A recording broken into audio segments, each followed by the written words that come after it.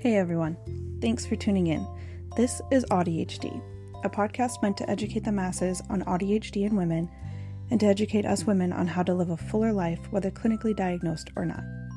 I'm your host Ashley, a professional AudiHDer. For more information on autism and ADHD, feel free to visit my website at www.ashleysartofintimacy.com, where we will be getting a bit more intimate about what it's like to live with AudiHD. Now, before I forget to record and you get bored, let's crack into it.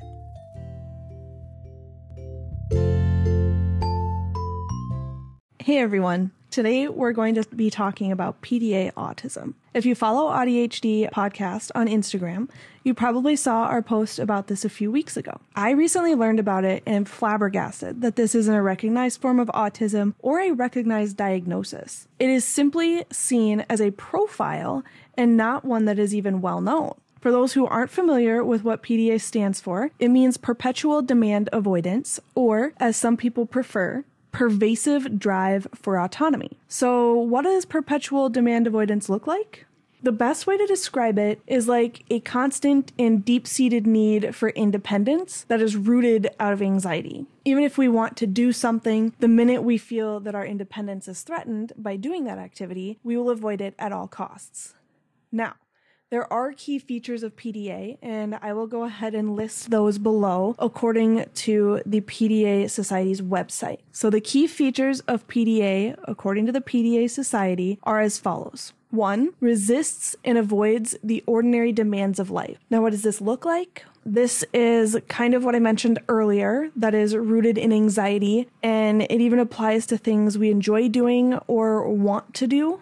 We will avoid everyday things like showering, getting dressed, making appointments, simply because they cause too much anxiety. Number 2, uses social strategies as part of the avoidance.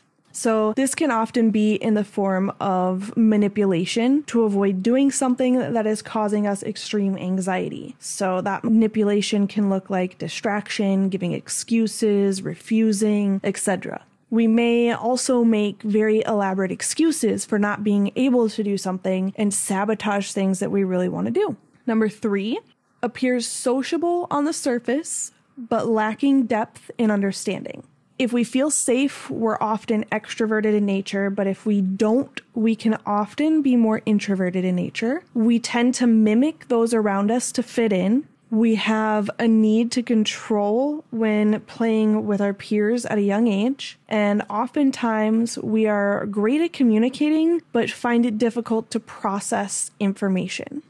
Number 4, experiences excessive mood swings and impulsivity. So this can often result in the people around us feeling the need to walk on eggshells.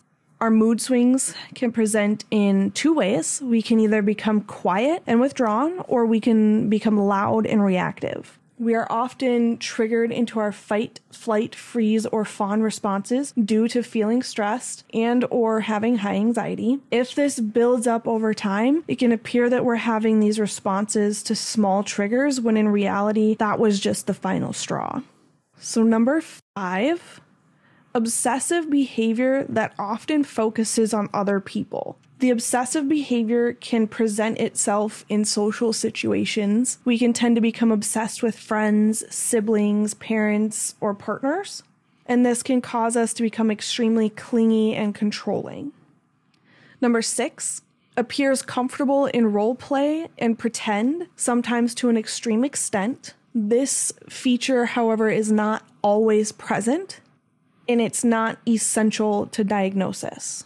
If it is present, some individuals will tend to live as another person or even as an animal for extended periods, and younger individuals tend to base their play around things that they've observed throughout their days, even if it appears to be imaginative. During these times, as mentioned above, the individual can be very controlling of the themes, the roles, and the dialogue. So it is important to note that a PDA profile is also a spectrum and presents differently in different people. I'm sure some of you may feel like this fits you to a T. I know I did when I first read all of this, and you're probably thinking, now what? Well, first and foremost, it is important to remember that this isn't recognized as a formal diagnosis. The UK does recognize PDA as a profile to autism, but the US doesn't yet. If you're in the UK, according to the National Autistic Society, PDA does require an autism diagnosis first before they can say that the PDA profile fits. Now, there is something that you can do to help yourself or your loved ones figure out if this is indeed a profile that might fit, even if there isn't an official autism diagnosis. There is a self-assessment that you or your loved one can take called the EDA-QA. And there's a version for parents to take on behalf of children called the EDA-Q. The website for these tests is www.embrace-autism.com.